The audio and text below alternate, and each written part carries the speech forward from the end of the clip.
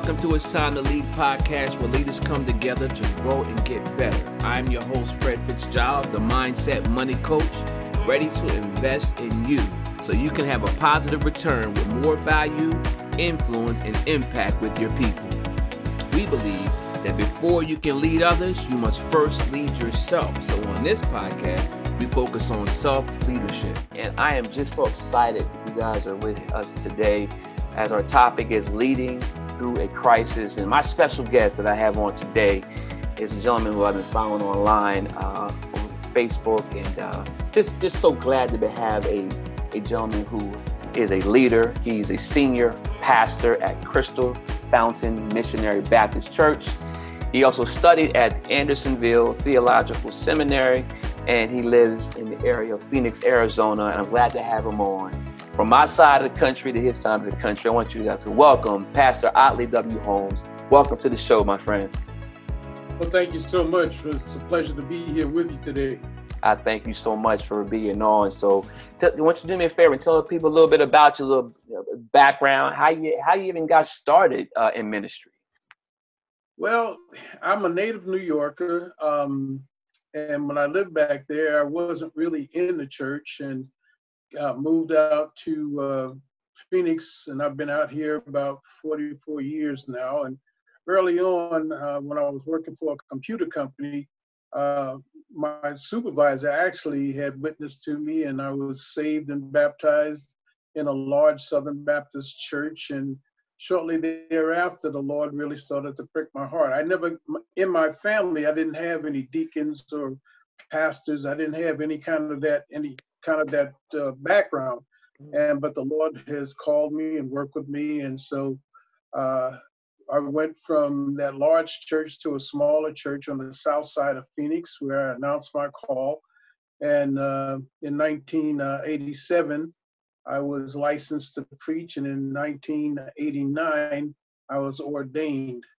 Then I served there at that church for many years. And then I was called to pastor my first church over at Shiloh Missionary Baptist Church, where I pastored there about 17 years. Nice. I thought I was going to step back for a while, but the Lord kind of kept bugging me, if you will. My ex-members kept saying, well, Pastor, why don't you start a church? And I always told my membership that if I ever started a church, you could best believe that it's the Lord that's been prodding me to do it, because I don't just go out and start something to start something. So I took about a year off and prayed about it. And so it was July 2nd, 2014 that we organized Crystal Fountain, and I've been there ever since. I do have a radio program that I do on Sunday afternoons. And Fred, I don't have to tell you, sometimes those types of things are a struggle with your consistent sponsorship. Absolutely, man. Thank God for my membership. Yes, sir. I've been into podcasting also. So that's about my story, and I just always had a love for people. I've always been an observer of people. And the Lord has just used my various life experiences where I thought was just kind of going around in circles sometimes, because I had many different careers. I started out in high school as a baker, and then I was a truck driver for a while. I was a mechanic, and I was a machinist. And I moved out here, went to work for a computer company. I started out in security, wound up in management, and then I had my own business for about 7.5 years, and then went into ministry full time.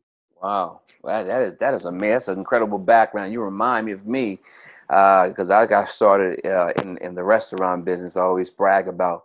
At 13 years old, I worked for a multi-billion-dollar company. That's my big bragging rights at 13 years old. And I learned a lot with that company. I learned about team management. I learned about how to work with people. I learned how to lead. I learned how to count money.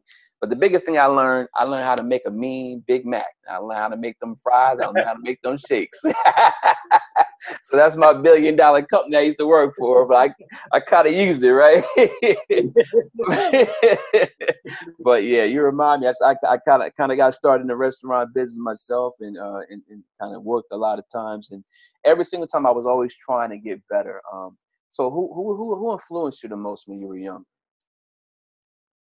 I think my dad did. He and I, in fact, his sister, when she was alive, used to say we were more like brothers than fathers and sons. Wow. And then his mom, my grandmother, always used to kind of have, I thought at that time was somewhat of a negative prodding, but she used to say that you have more greater matter than you're willing to use. And I used to say, what? You know, Yeah. but then as I got older, I found out exactly what the meaning of her prodding meant. And so, you know, I've just had that close relationship with my dad. I could always talk to him about anything.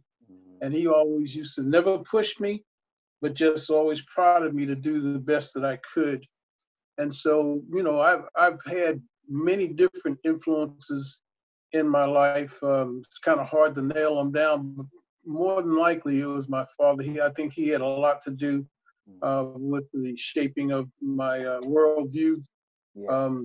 My mom, unfortunately, was ill from the time I was about in 6th grade. Okay. Both of them now have gone on to be with the Lord, and so many times, you know, late at night, I always reflect back on some of those upbringings. My mom was one of a very, very special woman. Unfortunately, she had some mental problems, but she was an ideal housewife. And let me tell you, when I was coming up, it was really hard to be able to adjust to others because nobody did it like mom. Like mom. Right, exactly. She set a high bar. They just set a high bar. This. Yes, sir. Yes, sir. And when I tell people, they start laughing. They said, "Are you kidding me?" I said, "No." I said, "My mom used to iron my underwear." My goodness. And I thought that was the norm. And if you can't do that, you don't qualify. So I had a rude awakening along. Oh yeah. Can't put that expectation on everybody, can you?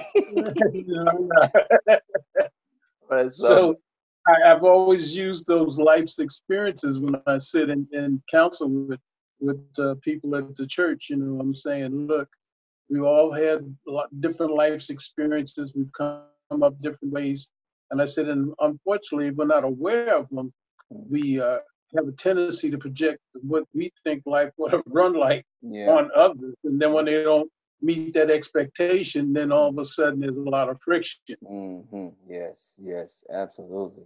What were 3 values that you remember that your dad kind of made sure that he taught you that you can remember that was important? Treat others as I wanted to be treated. I never, to be honest with you, Fred, I had a hard time with racism.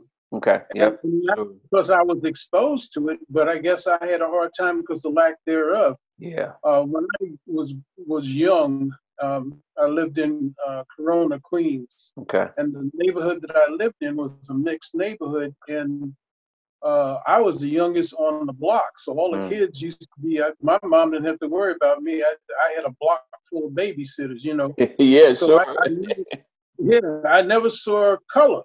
You know, because it was a mixed neighborhood, and everybody got along. Everybody were blue collar workers, you know, and everybody was trying to survive and, you know, go through life and was strong family. Course, I never had that type of exposure until later on in life. Wow. And then it was kind of a wake up call, you know, because I never, and that's what my parents taught me. I looked at like Dr. King says, I looked at the content of their character, not the color of the skin, you know. And so it still bothers me greatly, but more since I've gotten older, it almost angers me at times. I have to pray sometimes because to me it is so senseless to judge somebody off of the color of their skin when you don't know anything about them. That's the truth. So that's one of the things he you know, basically taught me. That was part of my family structure, was to treat others the way you wanted to be treated, and don't see color, see character. Absolutely. And I was brought up, you know, I was messed up when I saw Roots. I was okay. I was okay up until I was 8 years. I was born in 1970, so it was right, during that time. And next thing you know, I saw Roots, and my dad just said, "Watch this because it's important." And I went to school that next day in 4th grade. I was nothing nice. I was looking at everybody crazy, right? Teacher and everybody.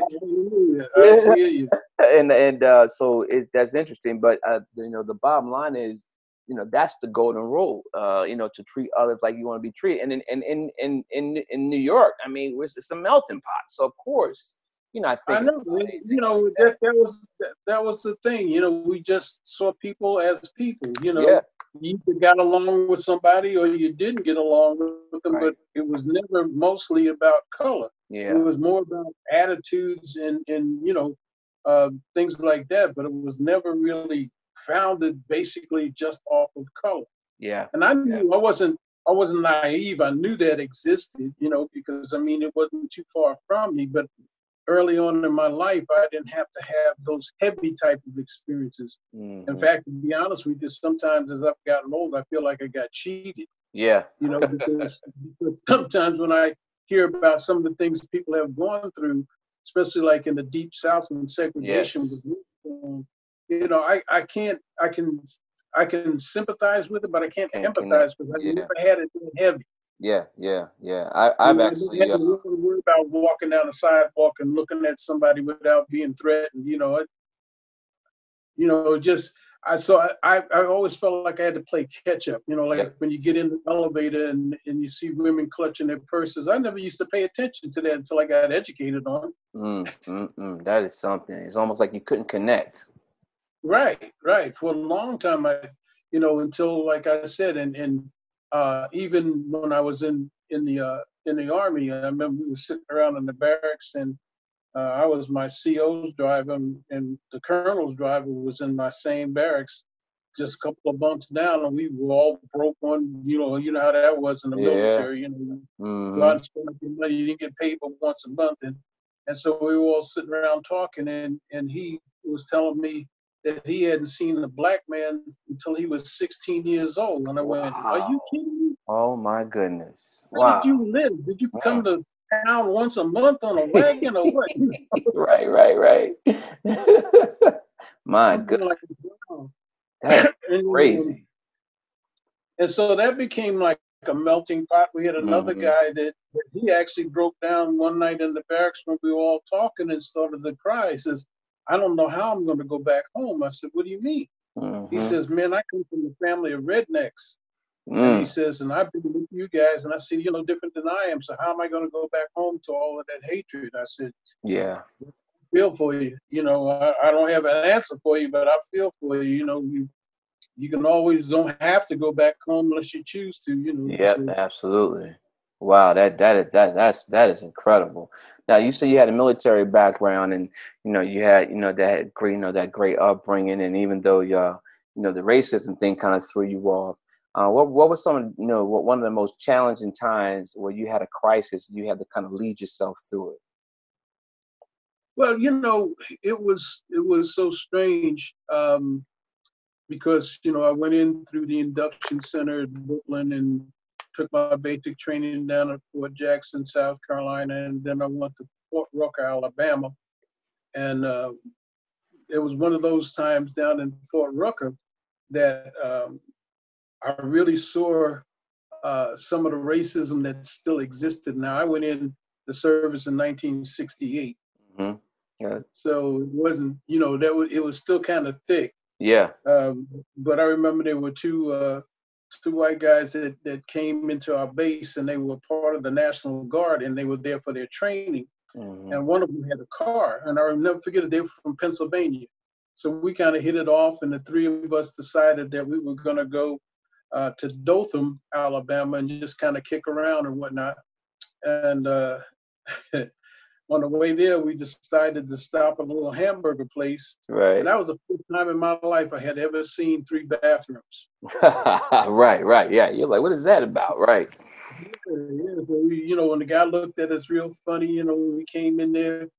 And of course, now the hair on the back of my neck is sticking up because I'm kind of looking around going like, okay, I know one exit, we just came through the entrance, and that's also an exit, but I'm looking at other ways that we have to bail out of here. That's right, exactly. Get up out of there. One of the guys that, in fact, there was a guy that owned the car. He got up to go to the bathroom, and the guy behind the counter started yelling. He said, "You can't go there." And when I looked, he was using the bathroom that said colored. Mm. And he purposely was going in there. Yes. And he stopped dead in his tracks and turned around and came back, leaned on the counter, looked that guy square in the eye, says, "Do you know, we are from the Army base, and we have 100,000 soldiers here. We will bring them back and reduce this place to toothpicks." Mm-hmm. The guy said, "I don't want no trouble." He served us our food, and we went on about our business. Now we get up to Dothan, and of course now I'm going like, okay, this is going to be a real bad wasted trip. Right. Up to Dothan, it was totally different. We went into a restaurant. There was no noticeability of color or anything else like that. So I'm going like, wow, there's just pockets. That's something. Different things. And Yeah. so in Fort Rucker, I became a helicopter mechanic. Mm-hmm. And so they told me when I hit Fort Rucker that, about 6 months or so after I finished all my mechanical training, that I would be probably sent out to Fort Carson, Colorado, and then I'd have some desert training. Then I'd be going overseas. Right. My mom was sick, and I was sitting in the barracks one day, and somebody said, "Well, you need to write your congressman to see if you can get closer to home." Mm. So I did that. I wrote a letter to my congressman. I don't even remember who it was, and waited and never got a response. But the one thing I did notice after a while was I had buddies in my barracks that went to Vietnam and came back, and I was still sitting. Wow. So when I left Fort Rucker, Alabama, went to Fort Carson, Colorado. Now, mind you, I had a 36-month active duty and 3 years inactive. Mm. And for 30 months, I sat on Fort Carson, Colorado until I ETS'd. Wow. 30 months. 30 months in that one place. And no one could believe that. But what I found out later on after I got out of the service, they said, well, the reason you were never sent overseas and the reason you were never transferred was basically because of the Sullivan Law. I think it was in the Second World War in the Navy. There were 5 Sullivan brothers. They all belonged to the Navy, and they were all killed. Oh. And so Congress passed the Sullivan Law that the only male child could not be sent into a battle zone. I heard of that law a while back. I did hear about that law. Interesting. Yeah. And I went to school with 2 twin brothers, and they went into the Army. And later on, I found out that if one was in Vietnam, they would, if both of them wound up in Vietnam, they would pull one out, send him to Germany on R&R, and then they would swap them back and forth. But they would not allow both of them to be in combat at the same time. Gotcha. Okay. All right. That's the Sullivan Law. Wow. Man, you talking about. I never really, and for years after that, I felt real guilty because, people would come back and people I knew or whatnot would tell me about what it was like over in Vietnam, because, that was the Vietnam era. Mm-hmm. And all I did was sit on Fort Carson, Colorado. Right.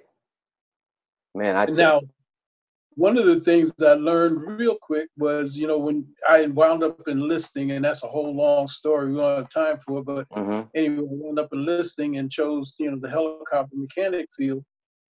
And so when I got out, my grandfather had gotten me and my 2 cousins in the motion picture laboratory technicians union. My grandfather, the only job he ever had from the time he graduated high school to the time he retired was at 20th Century Fox. He was the developer of the film. Okay. And so he got me and my 2 cousins in the union. Now, my 2 cousins, they went to work for Deluxe Labs. I went to work for a smaller company called Movie Lab. Okay.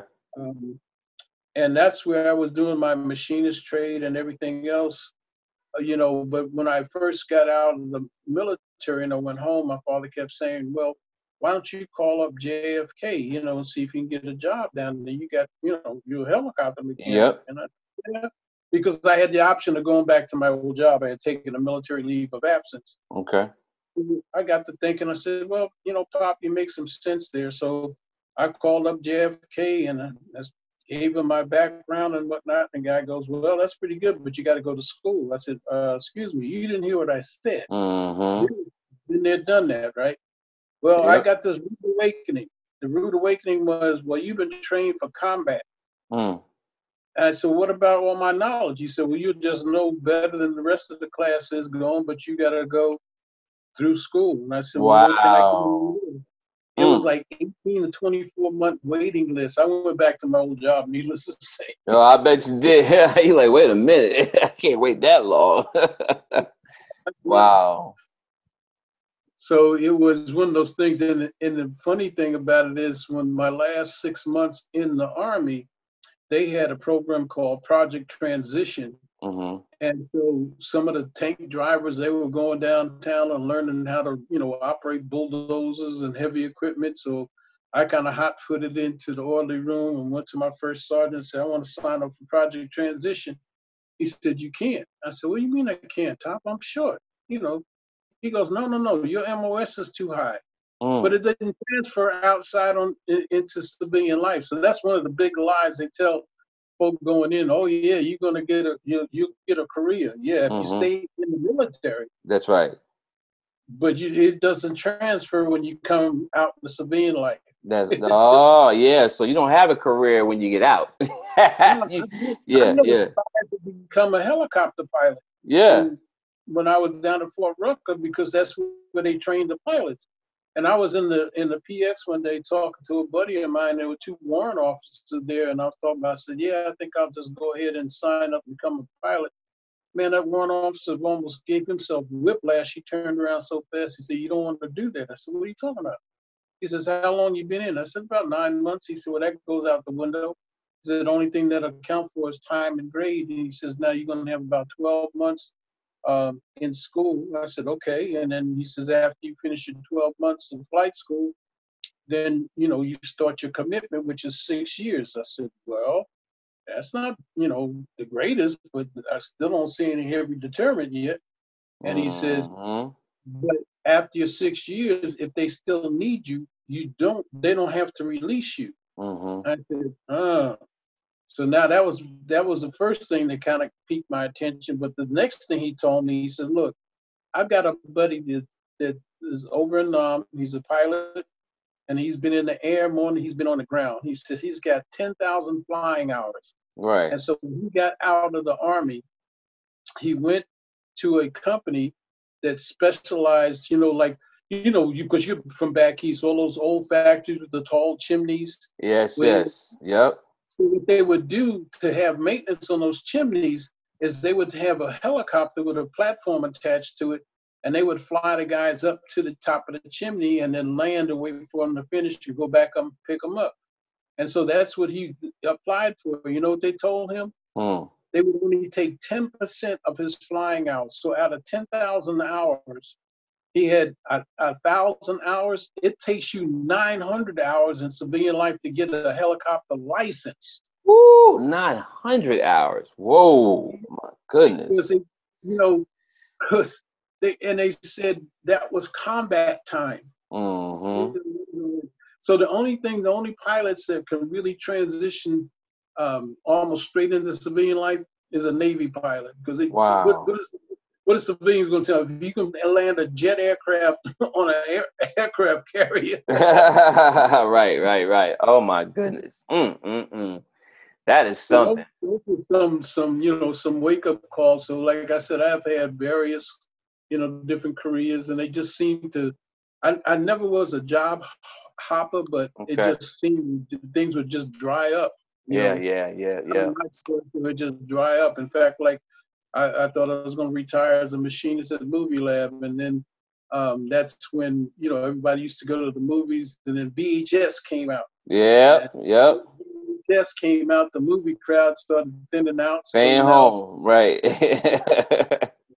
We got streaming and everything else. Yeah, we got streaming and everything. And now I know it's almost like every single every 10 years there's something that creates a disruption, some type of disruption, right? It's called disruption. And speaking of the disruption, that's why I love this topic about, leading through a crisis, because sometimes bad things come out of a crisis, and leaders, they are really, really defined in a crisis, whether they're a good leader or a bad leader. Why do you think crises make it easier to distinguish between good and bad leaders? Because really what it causes you to do is go deep inside. A crisis really exposes your raw character. Okay. You can put on a good front. You can, like we used to say in legal shield, sometimes you fake it till you make it. Yep. But a crisis, you can't fake it till you make it. You don't have time to fake it. Right. So what it does is, and I think crisis gets you to your core. Mm-hmm. So in other words, usually a person that does good crisis management is a person that's willing to put some others before themselves. Right. That makes sense. And so you can learn the skills, whatever skill is needed to overcome that crisis. But if you don't have that core stability within yourself, then you really don't make a good crisis leader, because then all of a sudden you start thinking how you can survive and how you can use others to survive. But when you have that core within you that you generally look out for other people, then that's where you start to make better decisions, because the decisions you're making is not about you, but it's about others. That's about others, and I think that's the most important thing. So as a pastor, how have you implemented that as far as the people that you lead when there's something happens? Typically, everybody want to come to you. Everybody wants you to give them the answer. How have you dealt with a situation in a crisis, even with the people you lead in church? Well, the first thing I always do, Fred, is be real. Mm-hmm. So when things happen, I'm saying, yeah, I'm upset. I said, first of all, you need to understand, just because I'm a pastor don't mean I'm some kind of superhuman. Right. And it doesn't always mean that I have the answers to every dilemma that comes about. Sometimes I have to go and ask for help. So I said, never be afraid to ask for help. Yes. I said, but you have to be willing to understand and be transparent. See, that's what gives people comfort, because when you try to give the impression as a pastor that you're some kind of superhuman, mm-hmm. then anytime you really get stressed to the point where you break, then people are not willing to follow you any longer. Yeah, true. They had such high expectations of you, and now that you failed them and let them down. It could be something even minor. Mm-hmm. So I used to tell people, I said, if you catch me on a bad day, you're going to see me angry. Yeah, that's right. You're human. That's right. Exactly. And so I used to tell people, I said, look, first of all, let's slow ourselves down. Mm-hmm. What does the Bible say about this? So I said, the first thing that happens in a crisis is many times we'll discover that it's a test of our faith. Mm-hmm. We can tout scriptures all the time, but when rubber meets the road, do you really believe in that text? And then the text will tell you to wait on the Lord, and you're going like, well, I said, yeah, we live in a shake and bake society, so after we waited 30 seconds, we figured something out. Exactly. It's true. Yes, so we're in a microwave society. Yeah, I tell people all the time, I says, like the Bible tells us that the Lord always answers prayer. Mm-hmm. And I said, now we never have a problem with yes. I said, now we pout when we hear no, but I said, the one thing that runs us up a wall is when he says wait, because he doesn't say wait. Right. He just doesn't answer. He doesn't say anything. So now all of a sudden you start to wonder what is going on. And I said, if we're not careful, we can get like Abraham and Sarah and take matters in our own hands. Jump in front of it, yeah. Rather than Right. Exactly. Oh my God. So it's those kinds of things. I try to always use the scripture and apply it. Mm-hmm. And I'm saying, now listen to the scripture. Don't necessarily listen to me or look at me, because I said many times, depending on how thick the crisis is, I'm trying to apply the same scripture I'm telling you to apply. Mm-hmm. So I always try to be real and honest with people. Yeah. I don't never try to push myself and present myself as some kind of a superhuman. Yeah. Because the Bible says, that the Lord will exalt you. So you don't need to go around thumping your chest, trying to be more than you are, because sooner or later, people will peep your whole card, as we used to say, and yeah, they'll figure it out. Yeah, it'll all come out. So, especially like when this pandemic hit. Yep. My members, I'd be like, we're a small church, young church. And so they were saying, Pastor, what we got to do? I said, well, first of all, we need to protect ourselves. Yes. And I said, so when the CDC says wear a mask, wear a mask. When it says wash your hands, wash your hands. Yeah. I said, you really stop to think about it. I said, really, what they're telling us is common sense. Mm-hmm.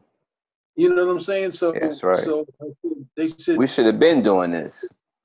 Yeah. And I'm saying, they said, is this God's judgment? I said, I really can't tell you that. And they said, what do you mean? I said, well, I've always told you that God is like Burger King. He'll let you have it your way. Your way, sure will. And for years now, we've taken prayer out of school. We don't want to have any prayer at our commencement exercises.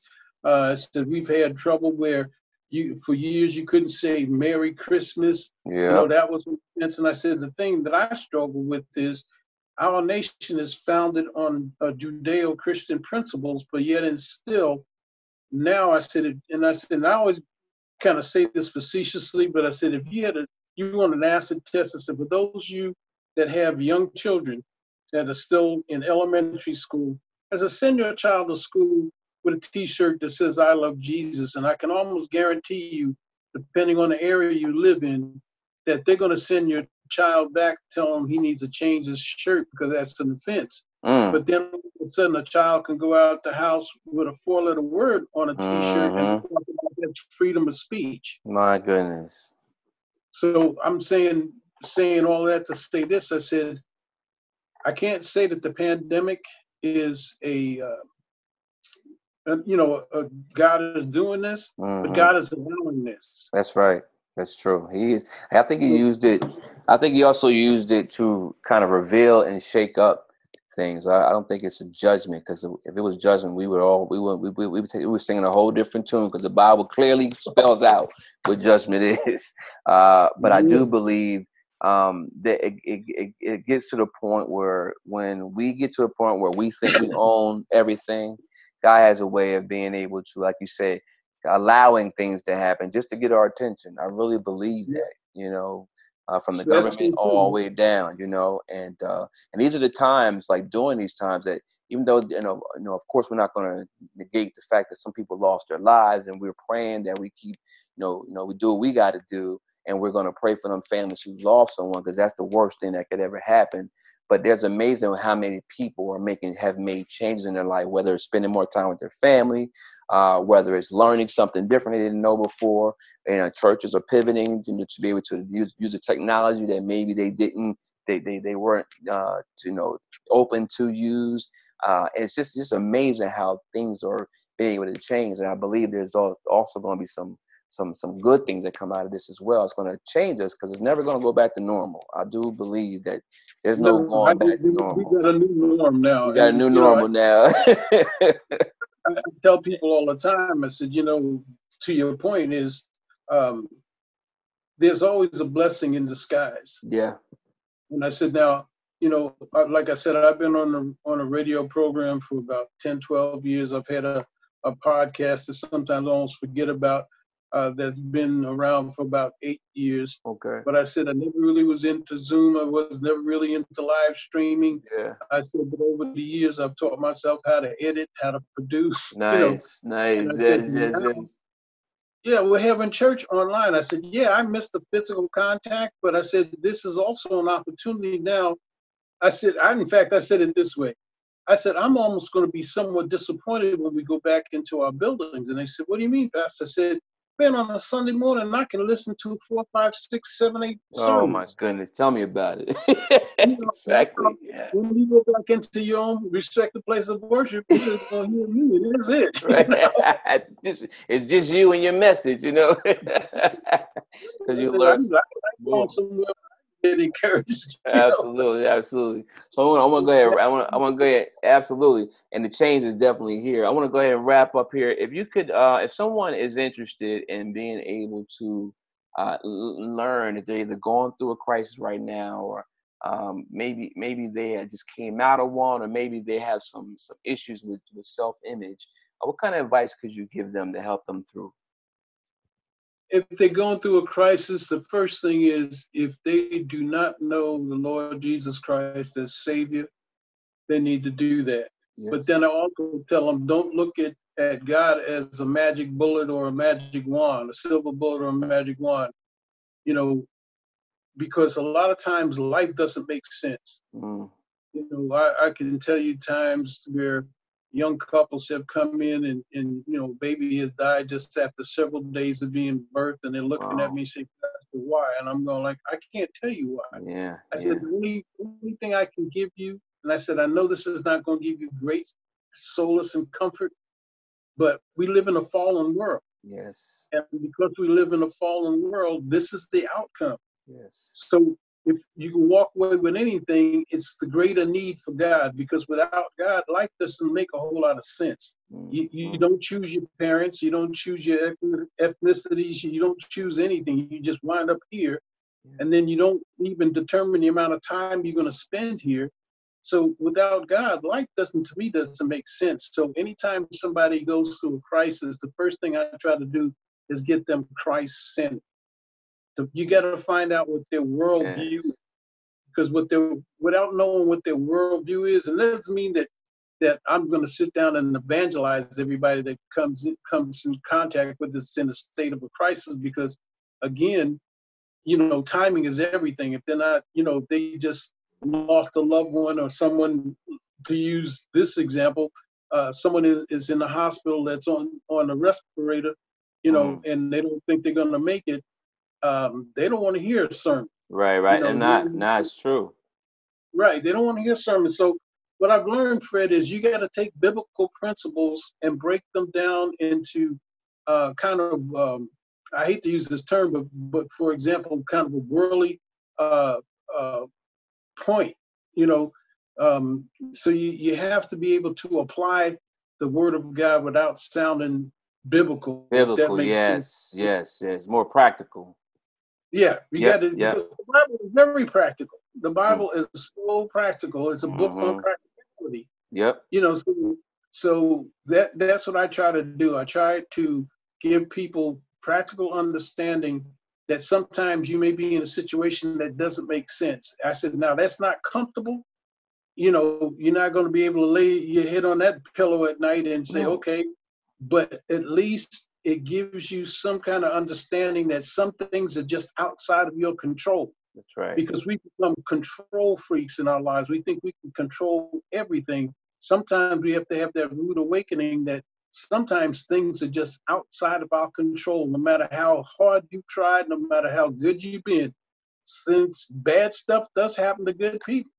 Yeah, that's true. That does. And now that you said that, I now remember that. I do remember your name because I've been with Legal Shield 19 years myself, and that's also what I remember. that's awesome. That's really awesome. So if people wanted to get a hold of your podcast and your radio show, how can they get a hold of your podcast? And also if there's somebody's in the Phoenix, Arizona area, and they want to be able to. If you go to Family Values Radio, okay, and look under that podcast theme, you can find me. That's the radio. It's I broadcast 4 o'clock to 4:15 on Sunday afternoons. But okay, if you look under the podcast, Touching Hearts and Changing Lives, you can find it there. Okay. I'm on Spotify. Okay. It's words and the number 4 for life's issues. Okay. Words for life's issues. I've been doing a lot of. That's fairly new. I got a few programs up there, but I've been kind of dealing with this thing on racism and good. The crisis that we're in. So absolutely, well, that's good. I also update the show notes for you guys that are tuning in to get that information as well, and give some information about they wanted to check out your church, maybe to tune in, things of that nature. How they get it? Yeah, on Sunday, Sunday morning at 11 a.m. If you go to Crystal Fountain Facebook Live, you can catch my messages there. Excellent. Well, thank you for being on the show, brother. I appreciate you so much, Pastor, and I really, really appreciate this conversation we had today. I got to learn about you and got to learn that we have been connected for a while. You're right. And definitely, you guys are tuned in to this Time to Lead podcast, where leaders come together to grow and get better. I'm your host, Fred Fitzgerald, and it's been a pleasure to be with Pastor Ali Holmes here today.